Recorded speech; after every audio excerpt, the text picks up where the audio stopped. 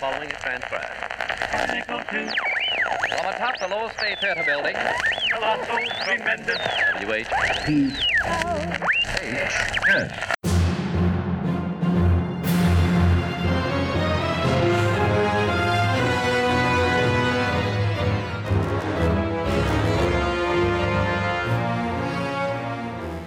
Tales of intrigue, adventure, and the mysterious occult that will stir your imagination and make your very blood run cold.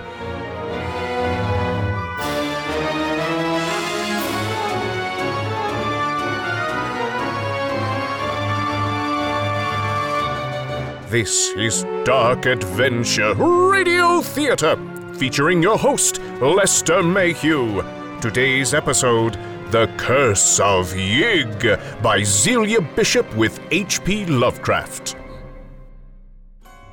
Since the days of the Garden of Eden, mankind has held the snake as a unique embodiment of primal fear. When a young settler crosses the windswept plains of Oklahoma with his wife, he's forced to confront his irrational terror of snakes. But local legends of an Indian snake god stoke his anxieties until they border on madness. Will he come to his senses, or will he discover the true nature of snakes to be far more frightening than anything he ever imagined? But first, a word from our sponsor. Friends, do you know that a producer of successful musical comedies once stated that every laugh is worth $1,000? How much does a grouch cost a man or a woman who has it? It costs them everything. Happiness, contentment, friends. Do not carry around an indigestion grouch. More careful selection of food, proper mastication, and the chewing of Beckwith's mentholated Sen gum will go far toward keeping your digestion in good working order, and your laugh will spread sunshine and gain friends. And it's loaded with energy-boosting pure cane sugar, so kids love it too. Sanitary foil-wrapped packs with 5 sticks each fit neatly in your pocket. They're also great to hand out to trick-or-treaters, leaving the kiddies with sparkling clean teeth. Better than a trip to the dentist. For fresher breath and a happier mood, chew Beckwith's mentholated Sen gum. Buy a pack today. And now, Dark Adventure Radio Theater presents The Curse of Yig. Excuse me, I'm here to see Dr. McNeil. I have an appointment. And you are? Mr. Kimball. Roger Kimball. Oh, have a seat, won't you? I'll let him know you're here. Dr. McNeil, your 4 o'clock is here? Yes. Here, you can return these to the patient files. And remind Dr. Lebo that we're running a psychiatric hospital here, not a carnival sideshow. Yes, sir. Your visitor? Ah, right. Show him in. Yes, sir. If you'd follow me. Dr. McNeil, this is Mr. Kimball. Sorry, looks like I'm catching you at a bad time. No. It's a welcome break from the routine, I assure you. Would you care for a cup of coffee, Mr. Palmer? Yes, that would be lovely. A milk and sugar, if you don't mind. Not a problem, sir. Sit. So, what can I do for you, Mr. Kimball? I had been hoping that I might be able to talk with you about an Indian legend. I'm an ethnographer. Oh, yes. Yes. You wrote to me. You're looking into the Yig legend, eh? Yes, sir. I have here a letter of introduction from Mr. Blakely, the Indian agent to the Wichita, and other credentials. Blakely, yes. I've been finding it a challenge to unearth specifics about this Yig and the accompanying lore. Ah, Yig, the half-human father of serpents. Several ethnologists here in Oklahoma have tried to connect it with Quetzalcoatl, but I don't think any of them have traced the intermediate steps so well. You've done remarkable work for a man as young as you seem to be. Thank you, sir. So, what exactly is it I can do for you? Well, sir, I spoke to several people about this Yig legend. Old-timers, mostly. Your name came up in association more than a few times. I see. No one wanted to talk to me about it. Major Moore seemed to shudder at the idea. I have some quite ambiguous reports of a tribe called the Kitsawi and a harvest ritual honoring this Yig. Do you? Reports say drums seem to play day and night in some kind of... Here you are, sir. Thank you. Dr. McNeil? Thank you, Mr. Palmer. Would you please close the door on your way out? Yes, sir. So, as I said, your name kept coming up. And references to a terrible relic that you had. I don't suppose old Major Moore or any of the others told you what it is I have here? No, sir. They don't like to talk about it, and neither do I. It's very tragic and very horrible, but that is all. There's nothing supernatural about it. So, there is something you can show me? There is. There's a story about it that I'll tell you after you see it. A challenging and sad story.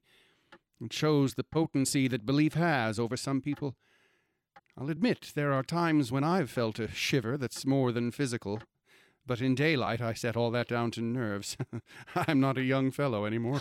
Oh, no, sir. To come to the point, the thing I have is what you might call a victim of Yig's curse. A physically living victim. What? You mean, We don't let the bulk of the nurses see it, although most of them have probably heard rumors that it's here. There are just 2 steady old chaps whom I let feed it and clean out its quarters. There used to be 3, but good old Stevens passed on a few years ago. Suppose I'll have to break in a new group pretty soon, for the thing doesn't seem to age or change much.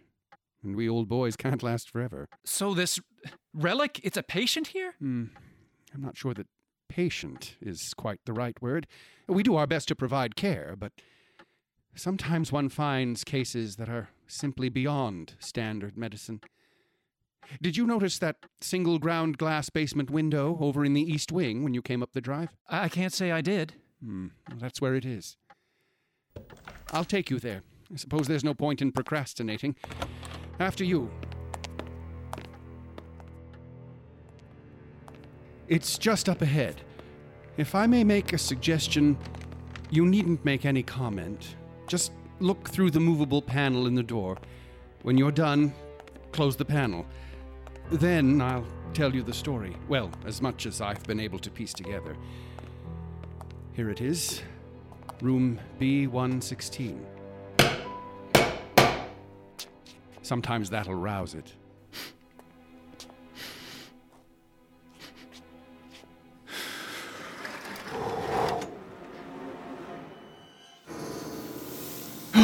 Easy there.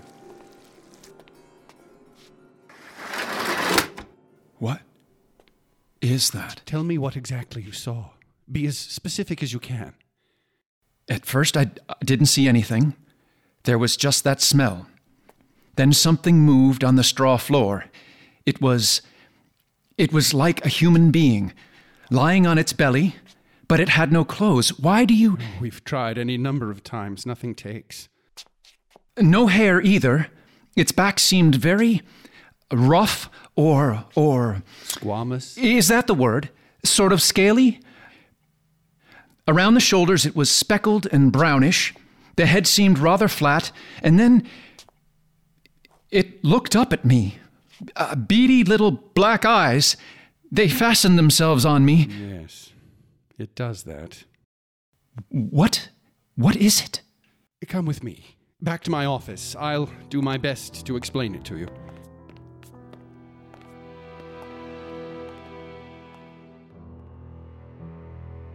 Palmer, clear away the coffee, won't you? I think Mr. Kimball has had enough stimulation. Oh, you showed him the... And that'll be all for today, Mr. Palmer. Yes, sir. Have a seat in the easy chair. Do you mind if I smoke, Doctor? Oh, I recommend it. Here, have a fleur-de-lis. Calm your nerves. Where to begin? Well, you come to know about Yig. Yes. Yes. Snake god of the older, now extinct, Plains tribes. You've probably concluded that it's the primal source of the Aztec Quetzalcoatl, or the Mayan god Kukulkan. Mm-hmm. Well, the few accounts we have describe it as a semi-anthropomorphic being of a capricious nature. Never wholly evil, mind you, and actually often well-disposed towards those who paid him and his children proper respect. Yes, that's in line with my research. Now, here in Oklahoma, the legends of the Kitsawi say in the autumn he becomes abnormally ravenous. August through October, there was a time when drums would be pounding week in and week out in the Pawnee, Wichita, and Caddo country. You know the area. Indeed. I've been doing field work out that way the last few months. You ever see one of these? Looks a bit like an Aztec death whistle. It does. But this was made by a Kitsawi medicine man.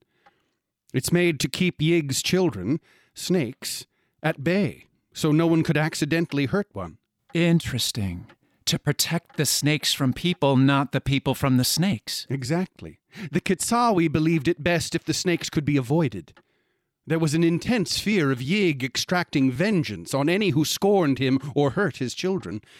It's said that Yig would torture his victim before turning him into a spotted snake. This is the kind of information that I've been looking for, but until now no one's been willing to tell me anything about Yig. In the old days of the Indian Territory, Yig wasn't the secret it is now. But the Kitsawi, they're one of those tribes that hasn't thrived since contact with Europeans. A century ago, their legends and autumn ceremonies were more widely known than they are now. So what changed? Everything changed with the land rush days of '89. Some extraordinary incidents were rumored, and then substantiated by what seemed to be hideously tangible proofs. I don't follow. The Kitsawi said that the new white men did not know how to get on with Yig, and afterward the settlers came to take that theory at face value. Nowadays, no old-timer in central Oklahoma can be induced to breathe a word about the snake god, except in vague hints. No offense, sir, but you seem to be embracing this tradition of vague hints. I apologize. You see, the only truly authenticated horror had been a thing of pitiful tragedy rather than of bewitchment. Are you talking about the thing we saw in the...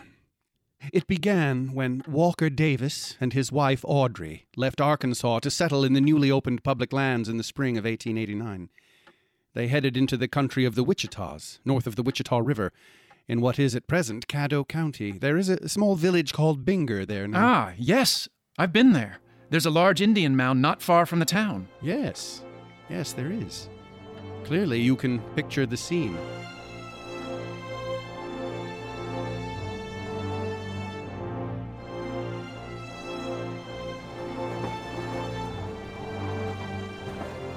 You're gonna have to have a look at Maisie's left hoof. She's gonna throw that shoe. Yeah, all right. I'll give it a gander when we camp for the night. Hush, you! He must smell something. Wait! What's that? What? Way out yonder. Reckon it's another wagon? Nah, it's what... Well, I reckon you're right. A wagon and a team. They look to be stopped. Wonder if they need help. Hello there! I think I see someone. Maybe they heard you. Come on, Hip!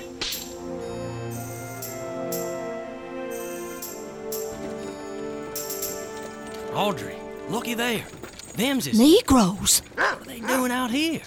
Well, let's go and talk to them. Oh, I don't know about that. Well, they've seen us now. Besides, talking to somebody besides you would be a blessing. Howdy there. Howdy.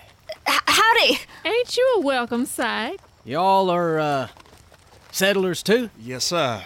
We're boomers. I figure if President Harrison says y'all can settle on free land if he gets yourselves out to Oklahoma, that's about as good a deal as we's ever like to see. Huh. Oh, 160 acres. Figure we ought to be able to make something out of that. Mighty fine country out here. Soil looks good. That it do. We seen a lot of other settlers when we first set out, but once we broke away from the crowd, we ain't hardly seen nobody out this way. Pleased to make your acquaintance. I'm Joe Compton. My wife, Sally. Walker Davis. My wife, Audrey. How'd you do? A pleasure. You look a little surprised there. We just ain't used to seeing... Colored folks. No. Oh, come on now. Well, yes, you're the first we've seen since we left Arkansas. Arkansas? That's where we came from. Did you now? Yes, ma'am. Up above Jonesbury. We lived there a little spell after Joe here got out of the service. Saw your cavalry jacket there. Oh, you must be one of them, what they call them, Aud? Buffalo soldiers. Yes, ma'am. 9th Cavalry. Well, don't that beat all? Black fellers fighting red fellers. Hey, you see any action against them? Yes, sir. I did. Joe don't like to talk a lot about the Indian wars. Of course not. He won't even tell me. Hush now, woman. Them days is behind me. We seen a few Indians out this way, but they all seem pretty nice. Almost like regular folks. Me and Sally here, we was ready for somewhere new.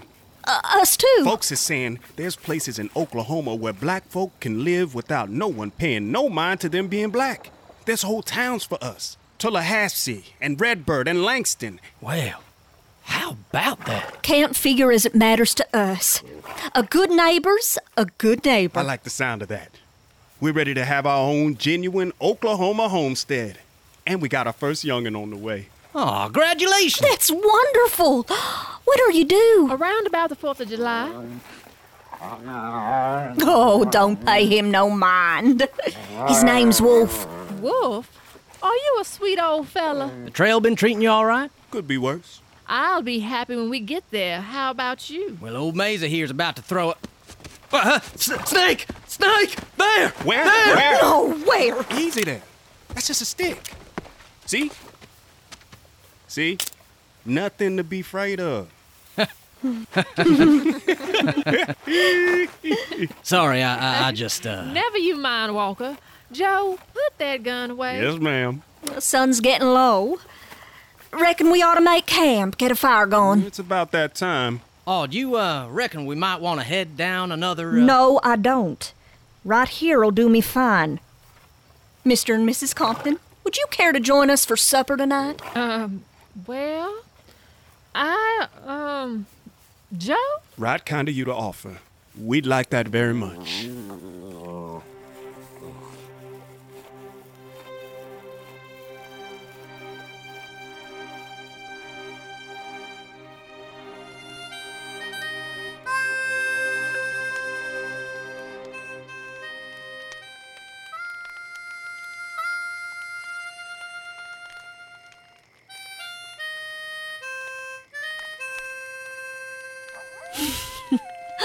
Oh, that was real nice, Joe. Thank you, ma'am. And Mrs. Davis, we sure did appreciate your meal. I'll just be glad when we can build ourselves a cabin and I can cook in a kitchen again. An oven to bake some bread in. Look here, I just wanted to say I was sorry again for giving y'all a start today. See, I got this thing about snakes. Had it ever since I were young. When I was a wee fella, my mammy took me to the county fair, see, and there was this old Indian woman, a Cherokee, I think she was, and she'd tell you your future for a penny. So I gave her my penny, and she grabbed me with these shrivelly old hands and looks me right in the eyes. She were quiet a spell, and then she says, "You afraid of snakes, boy?" I couldn't say nothing, so I just nodded. "That's good," she says. So then I asks, "Why's that?" She looks at me real hard, and then she says, "It's a snake that's gonna bring about your end." I was just a little critter, real scared like, and she says to me, "Don't cry, little possum. Something's gonna come for us all. The Great Spirit gives everyone a fate." That's what she said. I guess I ain't never quite got that out of my head. I ain't never heard of no one as afraid of snakes as Walker. I figure that Indian lady must have got inside his head. Maybe she didn't put a magic on him. I don't know. My mammy said Indians got their own gods. Lots of them. Not like us with just the big one. That's true. When I was in the army, we had this fella who was a scout and translator for us. Walks in the Wind was his name. He'd traveled among lots of tribes and knew their different talk in different ways. He knew all about Indian gods. I remember him talking about a tribe that had one for just about everything. A corn god, a rain god, a buffalo god, and they even had a snake god. You don't say. Yep. I remember like it was yesterday. Snake god's name was Yig. They believed snakes was his children. Old Yig, he's a trickster and vengeful. What's that mean? Means if you do him wrong, he's gonna get you. Yeah. This tribe would never hurt no snakes. They didn't want to make Yig mad. Bring down his curse. Yig? Which kind of Indians was these that worship him? Can't recall the name. but they was from somewhere out here in the territories. You hush up, Joe. Gonna scare poor Walker here to death. Nothing for you to fear this time of the year. Snakes is too cold to bother no one now. Yeah, that's right. The settlers parted ways the following morning. Walker put a new shoe on the mule Maisie, and soon their wagon moved on into Kickapoo country. Time we picked a spot to camp for the night, Walker. The wind's a-sweeping down the plain. Yep. Looks sheltered enough over there, other side of that gully. You mad, woman? We ain't gonna camp near them rocks. Everyone knows. Oh, snakes come out on the rocks to warm themselves. Well, they do. Enough, Walker. Pull yourself together.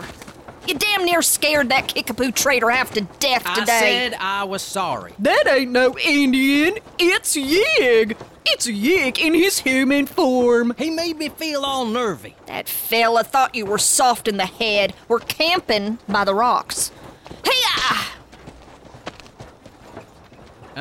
I'm gonna sleep up here in the wagon. Are you now? Suit yourself. Me and Wolf will sleep on the bedroll. The dog's got more common sense than you do. Whoa, now. You tie off the team. I'll get a fire going. Hand me that rifle. Come on, Wolf. Let's gather up some wood. Wolf! God darn it, dog, what are you after?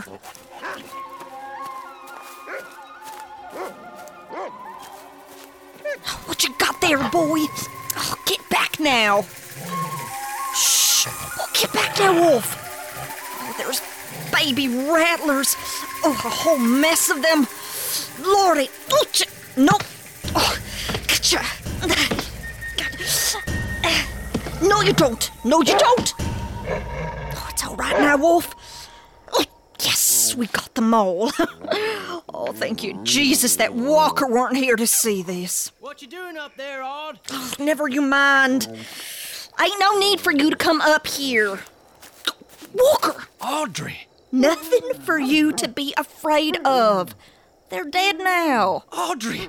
Them's was Yig's children. A brood of baby rattlers, Walker. That's all 'twere. Set yourself down now. You're white as a ghost. God knows what you gonna done to yourself, gal. Smashing a whole brood of Yig's children? He'll get you, sure. Sooner or later. Unless I can buy a charm off of some Indian medicine man. He'll get you, Aud. As sure as God in heaven. He'll come out of the night and turn you into a crawling spotted snake. The poor superstitious man. Indeed. The incident weighed heavy on the Davises through the rest of their journey. Walker kept after her with reproofs and prophecies of her impending doom. Eventually, they crossed the Canadian River and soon afterward met with the first of the real Plains Indians they had seen, a party of the Wichita tribe. Walker wasted no time in seeking the advice of a man named Gray Eagle outside of one of the domed reed huts of the Wichita.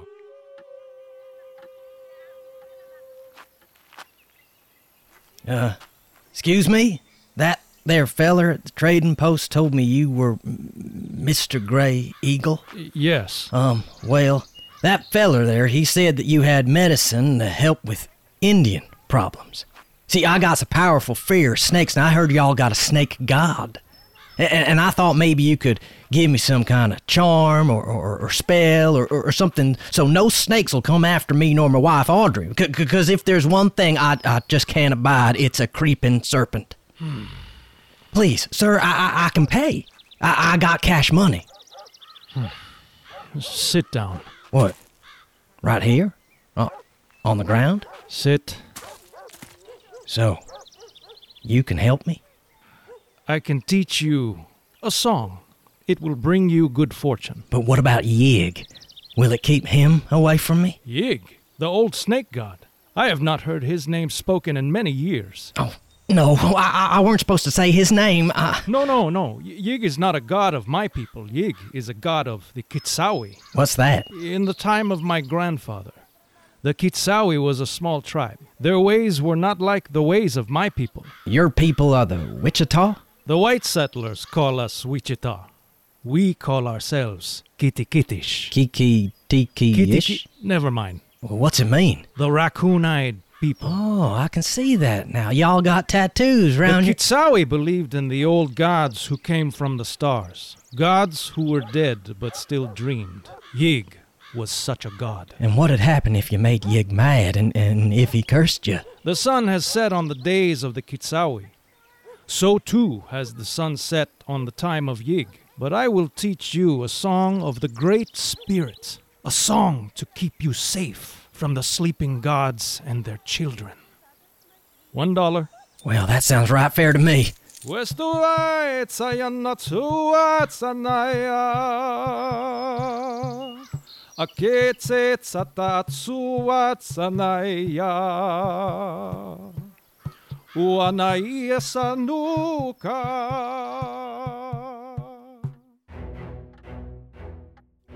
The Grey Eagle taught Walker a song, ostensibly as protection from the curse. I'm not surprised. Singing is very important to the Wichita. Sacred songs to bring on the rain, songs to ensure a good hunt, that sort of thing. They'd been handed down through the generations for so long that even the Wichita themselves don't know exactly what the words in the songs mean. Fascinating. In fact, the Wichita don't claim to compose any of their songs. They say the songs exist like living things, and they come to the singer of their own accord. Well, whatever Grey Eagle taught him, it seems to have helped ease Walker's mind. Powerful thing, the placebo effect.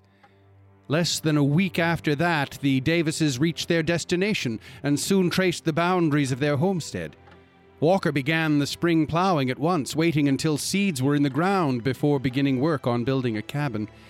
It was hard work, but within a few months, crops were growing and they could enjoy their first meal cooked in the wide chimneyed fireplace of their newly finished cabin. Well, missus, tonight we celebrate. Cabin's finally done, and you ain't need to cook over a fire outdoors no more. Amen to that. You done a fine job here, Walker. I tell you, I couldn't have done it half so soon if it weren't for Joe Compton helping me haul in the timber. So funny. We meet them out in the middle of nowhere, and they end up being our neighbors. I reckon he knows good land when he sees it. He traveled all over being one of them Buffalo soldiers. Well, you done him a good turn, too, helping haul the timber for him and Sally's house. It's Providence, that's what it is, missus. Here you go. It's the last of our whiskey, but I figure tonight we celebrate. Oh, whew. Old Wolf here, he sure looks mighty content in front of that fireplace. Lazy old thing. Oh, good heat coming off it. Yep. Ought to keep off the chill come wintertime. And the flat stone floor ought to keep us cool in the summer. Regular fancy hotel. Here, give us a kiss, Audrey. I ain't gonna kiss you. You bring in a bucket from the well and give that face of yours a good wash. Maybe then we'll talk. Oh, now, a farm this size gonna take a big family to work it. Need a whole heap of young'uns. Reckon we best get started on them. Go wash you. And then we'll see. Later in the summer, Sally Compton paid a visit to the Davis farm.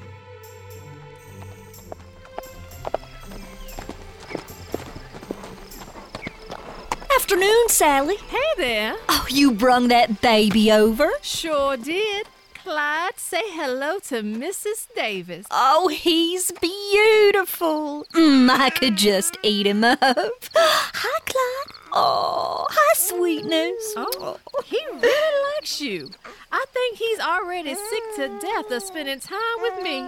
I bet he adores his mama. Ain't it about time you and Walker start raising some young'uns? It ain't been for a lack of trying, Sally. Never seems to take. Oh, well, you just stick with it. The good Lord bless you, and you'll see. Oh, it's hot.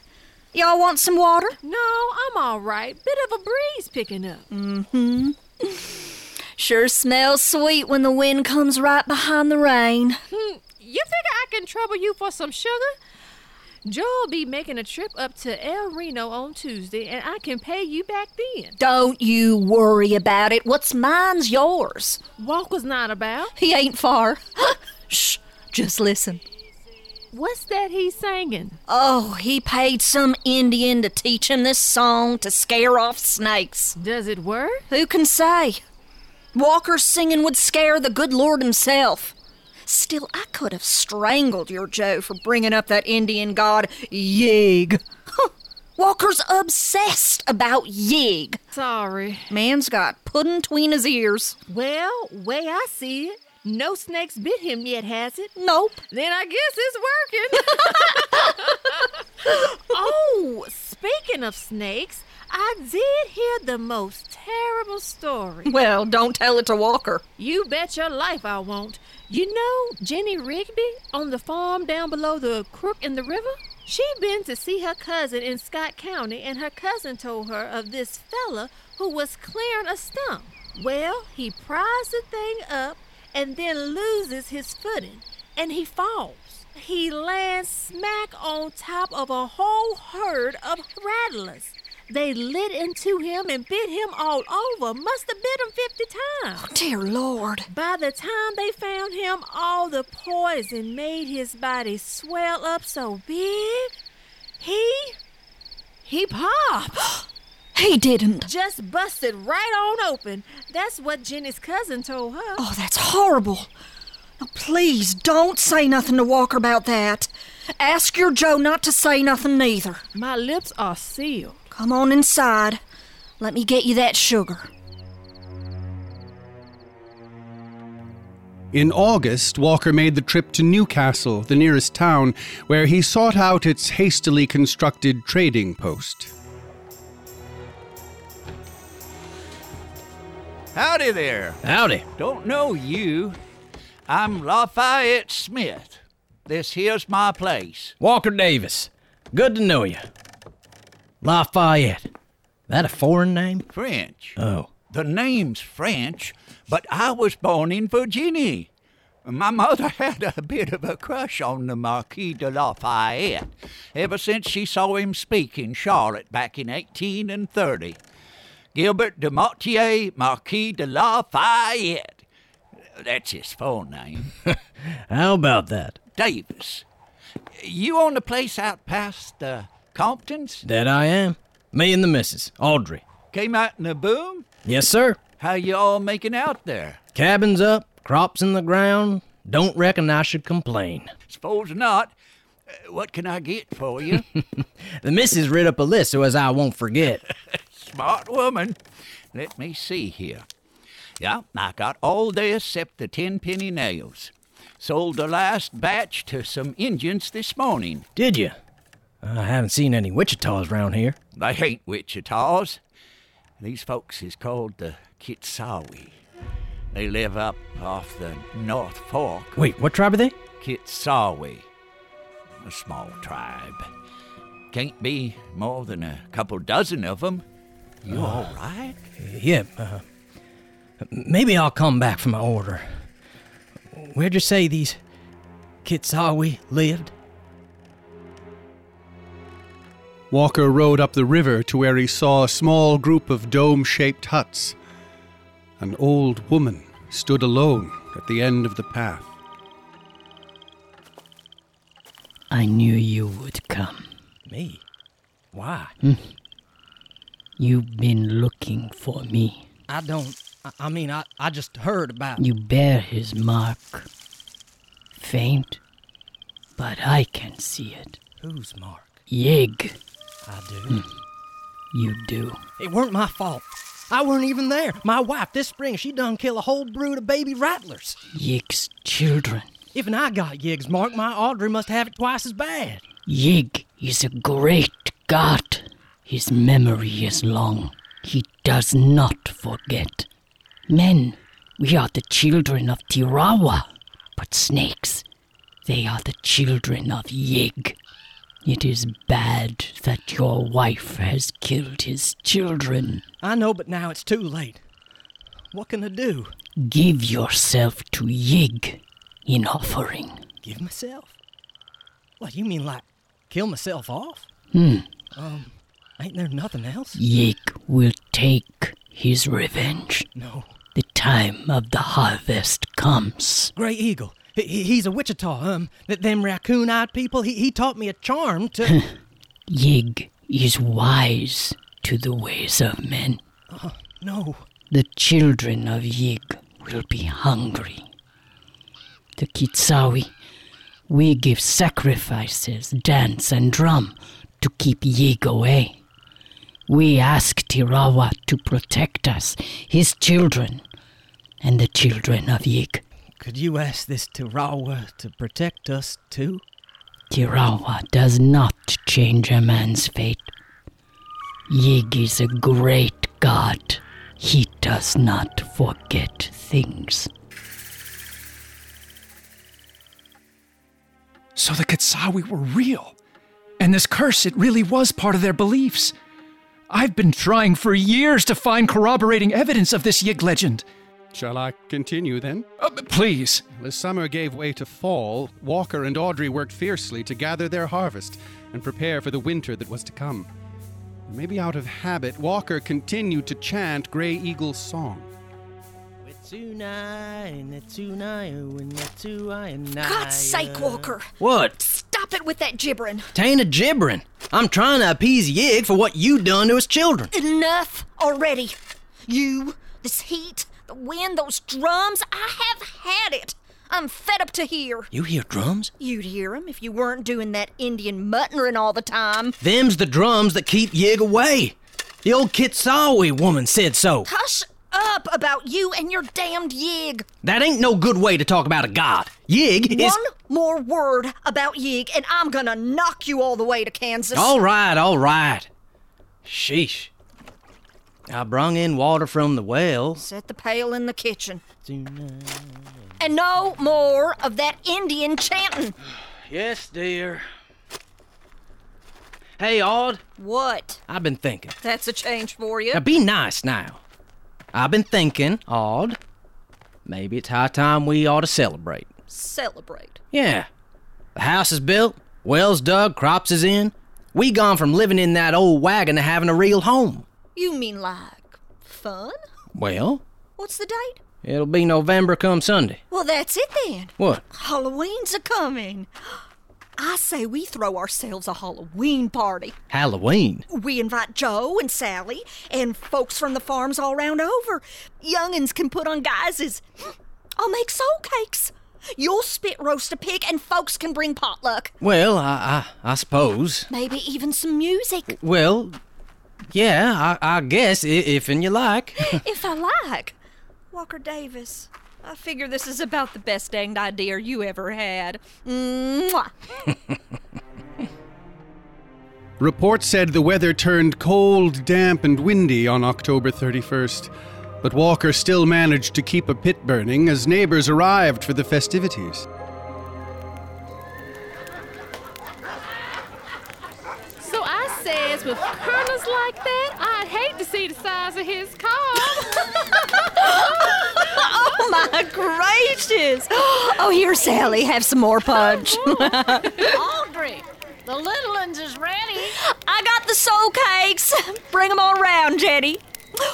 So everyone, the children are going to come round and show off their Halloween guises. Oh, hush now, you old thing. This is just the children. So cute. Oh, Sarah May. Aren't you the scariest witch I ever done seen? Here's your soul cake. Thank you, ma'am. But I'm Emma Jean, not Sarah May. Right, Sarah May, I see you've got a crown. Who? I'm Queen Victoria. Here's your soul cake, Your Majesty. Oh, and what are you, darling? Are you a kitty cat? I'm a mountain lion. Quick, Audrey, throw that cougar a soul cake. Oh, I can't be sure now. Look at you five. You know, the Rigbys have 5 children, but all I see here is a bunny rabbit, or the devil, President Lincoln. Oh, might you be Captain Nemo? And, what are you, honey? I'm Flap. Stack of flapjack. Quick! Somebody get the butter! Soon all the neighbors' children had paraded past, and the weary homesteaders had a night to kick up their heels. Sure is nice to see the wee ones having a good time, Joe. Yes, sir. Say, what you got in that valise, Lafayette? Ain't no valise. This here's a fiddle case. A fiddle? You gonna play for us all? We'll see what comes out of her tonight. What do you have for me, darling?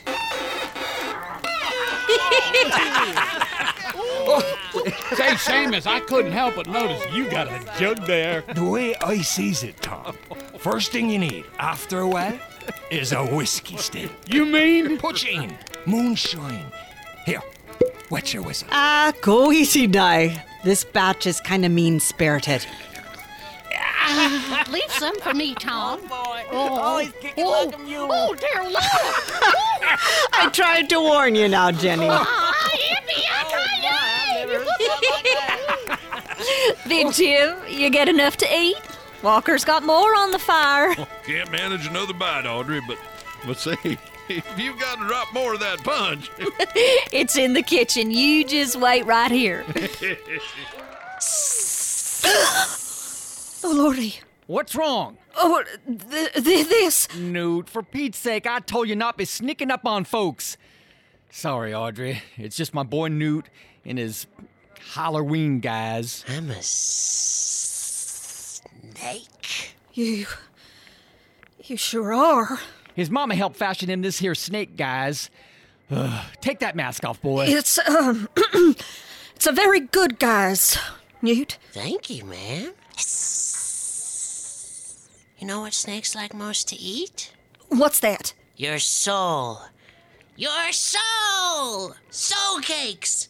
Please, good missus. Apple, pear, plum, or cherry. Any good thing to make us merry. 1 for Peter, 2 for Paul, and 3 for him who made us all. Oh, no. I'm sorry. The other children ate up all the soul cakes. You could still bob for apples, and there's horehound candy. Uh-oh. Snakes don't like horehound candy. Now there will be mischief. Newt! Sorry, Audrey. Don't mind him. He's an odd one. Newt! Now you put that down! Stay away from the fire! Hey, give us a song, Lafayette. Yeah, something for Halloween. Halloween, eh? Let's see what you think of this. It's an old reel I learned off my granddaddy. Out back of the house, other traditions of the evening were observed. Declan, have you seen that Stillman boy run through here? He was dressed up as a snake. No, Mom. He's not been here. I don't want Mr. Walker to... Hey, what are y'all doing out here? My daddy's carving up a turnip. What do you want to go and do that for? He's carving the devil's face to ward off any evil spirits. Look. Poor little creature. It's nice, isn't it, Mrs. Walker? How's that? To have a night, where we just have a bit of a laugh. Sir, your American Halloween, it's a bit of an old cod and a bit of crack. Not like it was in the old world. Samhain, the night we welcomed the dark half of the year.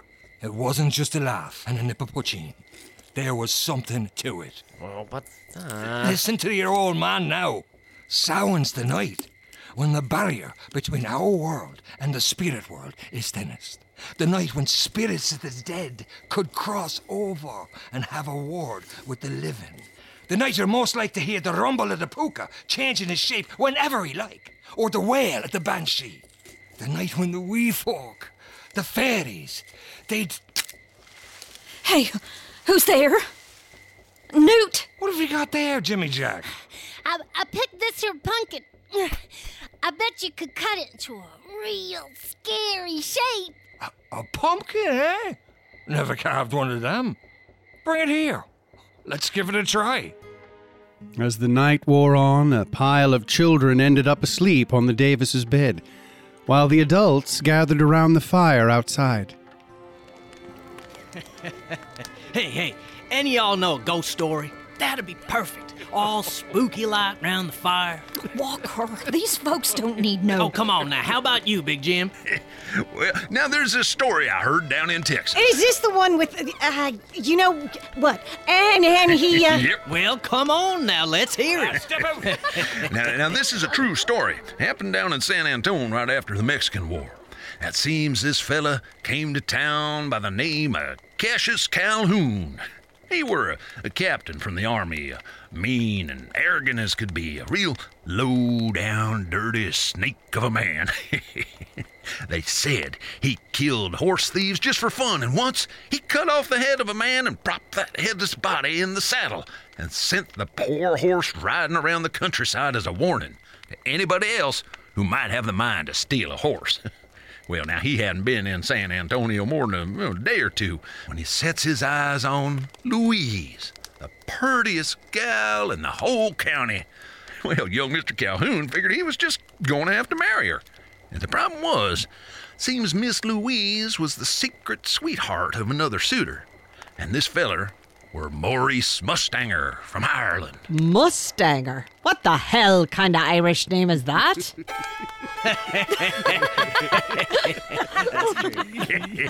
Well, you see, it was the name he got for what he did. For old Maurice was about the best horseman in South Texas and made a speciality of wrangling wild mustangs. So they called him Mustanger. Well, that's all right then. Go on, Jim. Now, Louise and Maurice, they carried on in secret because Louise's father, old Mr. Poindexter, he didn't approve of no Irish horseman for his daughter. Hey, now. Well, it turns out that old Poindexter's pretty, high and mighty, and he don't approve of Calhoun's reputation neither, West Point notwithstanding. So, mean old Calhoun gets a brainstorm on how he can get rid of both his obstacles at once. Oh, that snake, he up and sneaks in one night and murders poor old Poindexter and leaves behind the Mustanger's gun. So Maurice, well, he gets the blame. Well, poor Miss Louise, she has her heart broke twice over, and Calhoun, he tries to slither his way into the gap in her affections. Now, Mustanger, he has friends that know he didn't do no murder, but all the same, San Antonio's crying out for justice, and Maurice finds himself caught by the long arm of the law, and next thing he knows, he's at the gallows fixing to hang. Oh, Miss Louise was there, weeping bitter tears, and Calhoun, well, he's there too, gloating, 'cause his scheme's going just as planned. Now, the leader of the posse, he allows as Maurice can say a final word or two, and the Mustanger calls on the spirit of the dead man to appear and vindicate him. Well, it seems a pretty desperate gamble, but it's a passionate speech. And what do you suppose comes out of the shadows of the trees? A huge rider mounted on a huge horse, his eyes blazing with fire. Well, the assembly was quite startled by this apparition, as you might expect, but none more than Calhoun himself. He cried out in terror, but the rider just silently pointed at him. The other men stepped back, and the rider reared up on his great black horse, ripped off his own head, and threw it right at the terrified captain. Well, coward Calhoun broke down in fear and confessed to every murder he ever done and begged for mercy. And Miss Louise just fainted dead away. No, it ain't done yet. Well, now, once the doctor took hold of the lady and the posse put the hanging rope on Calhoun and carried him away to jail, well, that rider suddenly grew a new head. It was Maurice's friend, old Zeb Stump, cloaked and riding Maurice's prize Mustang that tricked the confession out of Calhoun. The head he threw was a shattered pumpkin, now burning in the fire. Well, Zeb and Mustanger laughed in triumph, and they turned around to go back to the Poindexter ranch and to the fair lady. But on the darkest part of the ride, they heard the clatter of hooves behind him in a full gallop. Now, not one to be easily frightened, Maurice wheeled his horse round, and on the road, Charging towards him was a satanic specter come straight from hell, riding a giant horse. And this rider truly had no head. The ghostly steed and rider together galloped straight through them and off into the night. Well, Zeb Stump lit out and was never seen again, and poor Miss Louise never recovered from her fright. By the next morning, Maurice Mustanger's hair had turned stark white, cursed for his impudence by the real headless horseman.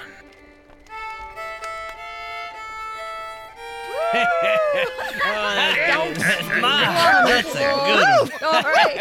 That gives me the willies every time. But that never really happened. May God strike me dead. Give us another one. Now, Walker. Oh, come on now. Let's have another. Who's got a story? I suppose I do. My story's not like that one, though. It's something that really, really happened. I mean, to me, back in Ireland when I was a girl.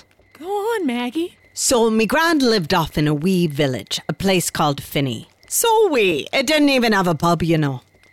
After 47, there wasn't hardly anyone left there. But it was her home and she just wasn't going anywhere. Now, me gran, she got to that age where, well, you know how it can be for some of the old ones. She'd just sit in front of her fire, staring into the coals. And you'd think that'd be about as lonely a life as you could have. But me gran, she saw faces in the coals. She saw them clear as could be, and she'd talk to them, and they'd talk right back to her, tell her things. She'd say, "Hard rain's a-comin' tomorrow." I'd say, "Oh, aye, Gran, how do you know?" And she'd point into the fire, and she'd say, "Your man with a lopsided moustache told me." We'd have a bit of a laugh, but the thing was, she'd make these prognostications, and most of the time she'd be spot on. This one year, she told us Yellow Bonnet was going to win the big horse race up in Lannan. And don't you know, she came in first place. We asked Gran how she knew, and she pointed to the fire. And she said, "Your one with the scarf and the frizzy hair told me." And you know, with all these faces in the coal, she sort of had, well, you know, it was like she had her own lot of friends. Even so, me mum liked to check in on her every couple of days, and this one day she took me with her to see Gran. And it was a fair walk, you know. So we get there, and me mum was going to bake Gran a loaf of bread, only she didn't have any buttermilk. So me mum says, "Come on now, Gran, let's walk over to the McCulloughs and fetch some buttermilk." But Gran says she can't, as the man with the cart and the girl with the cat are coming to take her home. You know, they were people she'd seen in the fire. So me mum sends me to the McCulloughs, and I come back with the buttermilk, and then I ask her if I can go out and play, you know, while she's making the soda bread and all. She says aye, and off I go. So, not far out back, behind Gran's, there's this old ferry road that led up to a rath. And what's that? A ferry road? There are these old wee paths that cut here and there all over Ireland. But they were made, I don't know when, but they were made by the fairies.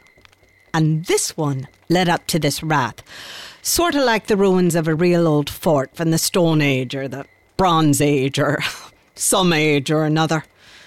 But it was a grand place to play, and you could usually find something interesting there. Only this day, there was this girl there, and she says to me, "I'm Aoife, do you want to play?" So we had a grand old time running about, you know, girl fun, just messing about. So, it got to be time when the bread'd be done and me mum would be wondering where I was. So I says me goodbye to Aoife and head back down the ferry path. And I'm about halfway back to Grant's, and I look back and I can see Aoife way off by the rath, and she reaches down and picks up this great big black cat, a huge one, which was odd, you know, 'cause I hadn't seen it about when we were playing. And so I make it back near Grant's, and then I see this old fella with a donkey cart heading down the road, which was kind of odd too, as you'd hardly ever see something like that in Grant's village anymore. And so I go inside, and I can tell right away something's wrong. And I say, what is it, Mum? And she looks over at Gran, and I knew right then she'd passed over. You know, died. And so I told Mum about Aoife and the cat and the old fella with the donkey cart I just seen, and I pulled her outside because, of course, he'd still be there since, they were going real slow. But we get outside, and there was no one there. Anywhere. He'd gone,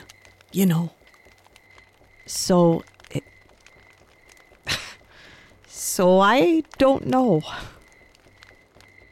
Later, at the wake, I went up to Mrs. McCullough and I asked her about the girl up in the Rath, Aoife.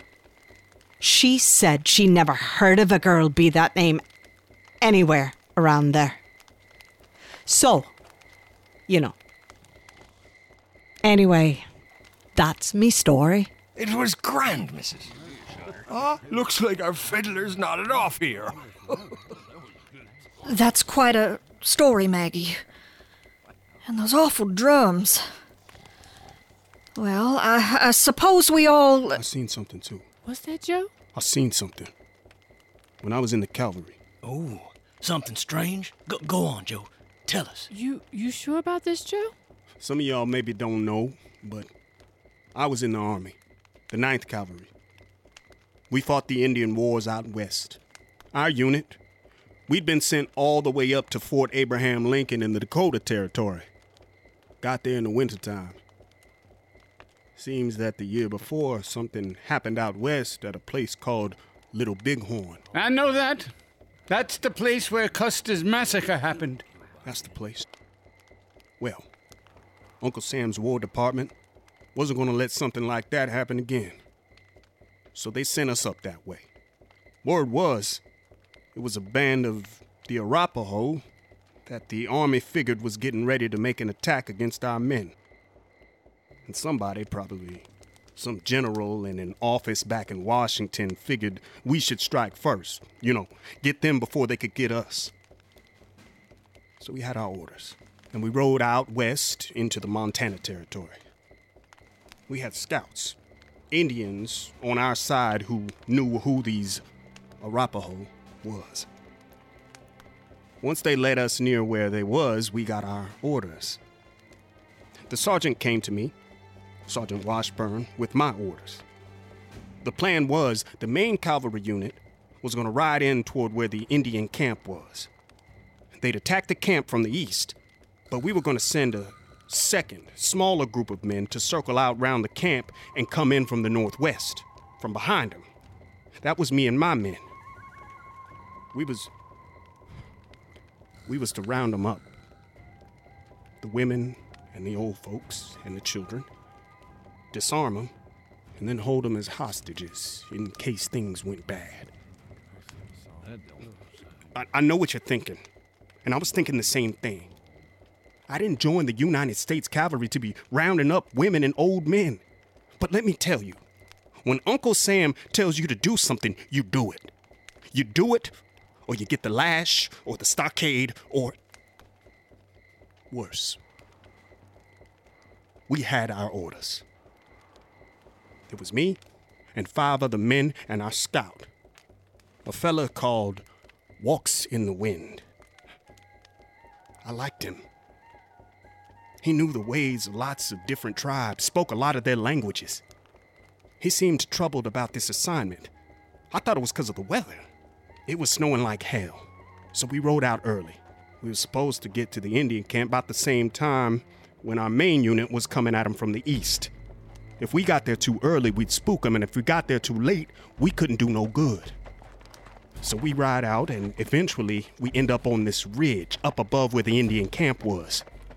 The snow's still coming down, and we can just barely make out smoke from their camp, and we have to wait there until it's time. Walks in the Wind. He had this look on his face, and I asked him what's wrong. He tells me he doesn't think it's good for us to do this. I tried to explain that orders are orders, and our men weren't gonna hurt nobody, But just make sure they don't have any weapons to attack our men. I knew he weren't happy with that, but, you know. So finally, I look at my watch, and it's about time, and I tell the boys. Walks in the wind, rides up next to me, and leans in close, and he whispers something. By then, I'd heard Sioux and Crow and Blackfoot, but this wasn't nothing like that. And then he reaches out and touches me with his finger on both cheeks, and then holds up his finger, and I see it's cut, and there's blood on the tip. He says, "You are marked. You will see." I still don't understand what he's trying to tell me, but it's time. And the other men set out for the village, and I follow him. It was snowing like hell. And right off the bat, I lost sight of the others. I rode on toward where I'd seen the smoke from the Indian fires. As I got in close, I could tell something was wrong. None of them were running or shouting or nothing. They were just going about their business. A pair of women tasting food they were cooking over the fire. This old man playing with this boy, a little fella, maybe 2 or 3. He was just laughing. All of them, they were just regular folks, living their lives. I slowed my horse down to a walk, and not a one of them ever looked up at me. I went clear through that camp, and it was like they couldn't even see me, like I wasn't even there. I didn't understand what was happening and looked round for my men, but couldn't see hide nor hair of them. It was just quiet, wind and snow. Then I heard a sound, a cavalry bugle off to the east. And finally, I could make out a couple of cavalrymen headed my way. I looked back at the Indian camp, and they were all dead. Just bodies falling in the snow. Something terrible had happened. A second before, they were fine. But now, nobody was moving. And the snow was settling on their bodies. Blotches of red soaking through it here and there. The tents had all been burned. I could smell gun smoke. There were hoof prints everywhere in the snow now, where riders had galloped through. I figured I must be dreaming, right? Some kind of nightmare? But the sergeant, he rides up next to me and says, "We thought we'd lost you out there." I couldn't find words, and my horse just walked back through the camp. He followed me. We had orders. Brass said no prisoners. I looked down just to my left and seen one of the bodies. It was clutching something in its arms. It was that old man. And, well, you know. I don't know if they was ghosts I'd seen, or maybe I'd been the ghost moving among them. But now I was alive, and they was dead. Maybe it was 'cause walks in the wind marked me. Maybe he saved me from being part of it. Maybe he cursed me to have to remember it. I don't know. Oh, Joe. All I know is I'd had enough of life in Uncle Sam's army. I'm sorry. That wasn't no kind of story to be telling at no party. You're all right now, Joe. Oh, well, I reckon it's time we sort out these young-uns and folks head on home. Jenny, give me a hand here. Help me gather a bunch. Lafayette, come on now, wake up. Party's over. Soon the neighboring families were packed up and riding on back to their own farms, and the Davises were left alone. Oh, that were about the swellest time I ever did have. You hear them scary stories, and it makes a body seem his own fears don't amount to much after all. Sort of gets it out of your system. Oh, go on, you. You're drunk. Oh, when are they gonna stop beating them damn drums? Gotta keep old Yig at bay. Oh, hey, do you see that Stillman boy with his snake guys? You saw that? Oh, my. He hissed at me. Gave me a good laugh, that queer little nipper. Oh, come on, Wolf, you lazy old beast. It's downright chilly tonight. I'll go grab one of them logs for the fireplace inside.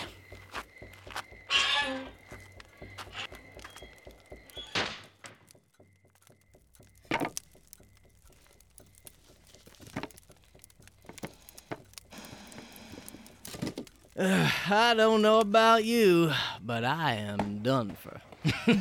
Yeah, we'll clean up in the morning. Come on now, let's get to bed, you. Oh, we should have a Halloween party every year. You'll soon appreciate that some conjecture was involved in piecing out all that happened after the guests left. Hush, woman, you're a dreamer. Oh, damn you. It was that snake god of yours. Looked like that engraving of Satan we seen in that church, and... Hush, now, don't you hear something, a singing and a buzzing and a rustling? I reckon it's the fall crickets. I don't hear. Walker, suppose it's the curse of Yig after all? Well, look who took them stories to heart. From what old Grey Eagle says, that Mr. Yig is shaping like a man, except you look at him close. This here's just some varmints coming out of the cold, crickets or some such. Don't you worry. Well, I ought to get up and stomp 'em out before they make much headway or get at the cupboard.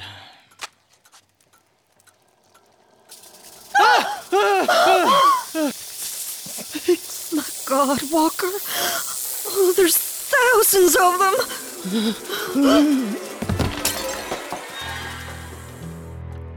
Good God, man. The curse. Ah, there's more to it. After Walker fainted, Audrey was paralyzed with fear. She fell back on her pillow, hoping to wake from a nightmare. But Walker was no longer beside her, and she'd been unable to help him. He died by snakes, just as the Indian woman predicted when he was a boy. Wolf never even roused from his senile stupor, and Audrey was left with no thought other than that the crawling things were coming for her. This must be the curse of Yig, sending out his children on All Hallows Night. Oh, Sawen, when the living are like to meet the dead. Oh, why'd they have to take Walker? He never did nothing wrong. I were the one that killed them little rattlers. Walker said Yig weren't gonna kill me. Just turn me to a spotted snake.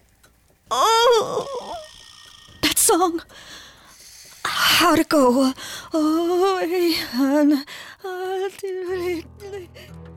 The poor woman's mind must have been pushed to its very limits. The snakes were taking a long time to get to her. Every now and again she'd feel the steady, insidious pressure of something slithering on the bedclothes. But each time it turned out to be nothing more than the twitching of her own overwrought nerves. And slowly her thinking began to change. No, these ain't no messengers from Yig. Oh, just some rattlers nested below the rock, drawn out by the fire. Oh, they ain't coming for me.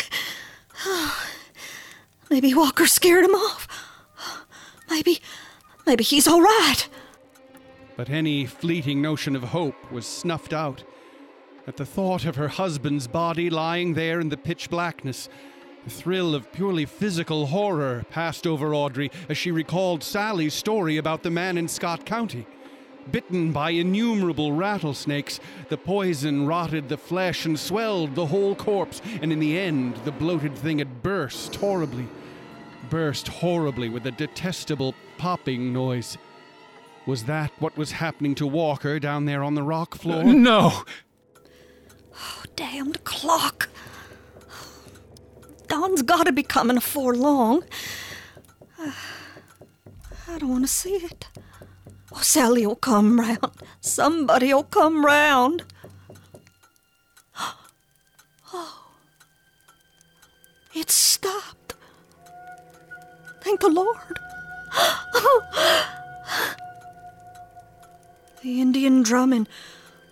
Walker said it kept Yig away. And if the drums have stopped,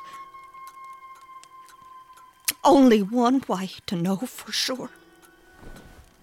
The moon's gone down.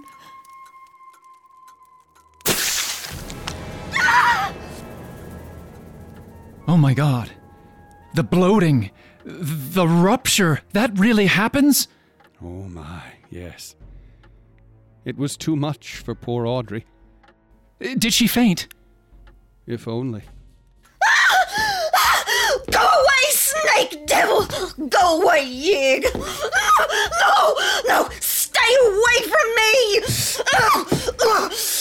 Something was coming for her, and she snapped, changing at once from cowering child to raging madwoman. She knew where the axe was hung on the wall on pegs near the lantern. You can't take me, devil! No!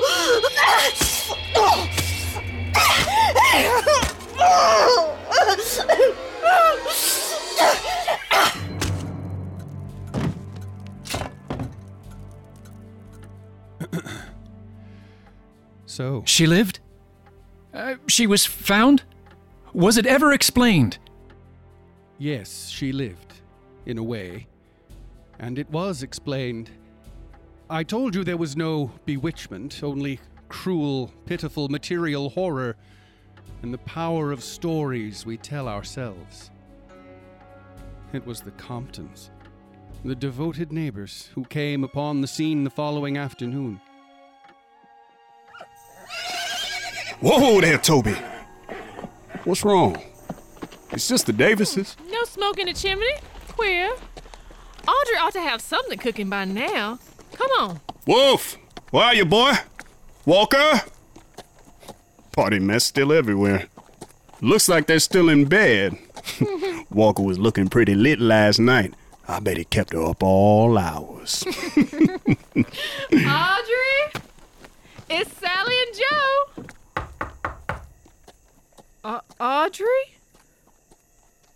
I'm coming in.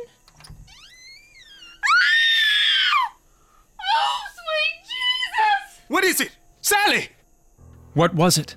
In the shadows of the cabin were three disturbing sights. Near the burned-out fireplace was the old dog, Wolf. Its bare patches of skin were purple with decay, and the whole carcass burst by swelling brought on by rattlesnake poison. It had apparently been bitten by a veritable legion of reptiles. Oh. To the right of the door were the axe-hacked remnants of what had been a man, clad in a nightshirt and with the shattered remains of a lantern clutched in one hand. He showed no signs of any snake bites. Near him lay the axe, carelessly discarded. Walker? Oh, dear God, she... And wriggling, flat on the floor, was a loathsome, vacant-eyed thing that had been a woman, but was now only a mute, mad caricature. All that this thing could do was to hiss and hiss and hiss. The curse of Yig. Oh, no. Brandy? Please.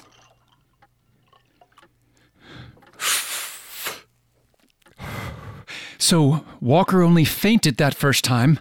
Her screams roused him, and then she... Yes. But he met his death from snakes, just as the old Indian woman had predicted when he was a boy. It was his fear working in two ways.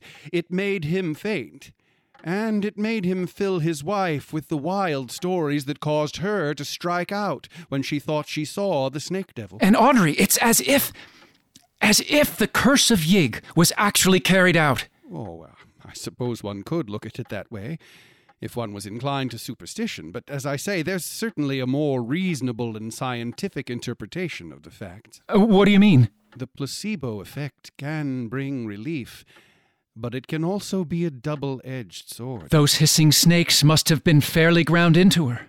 It was too much for her sanity to bear.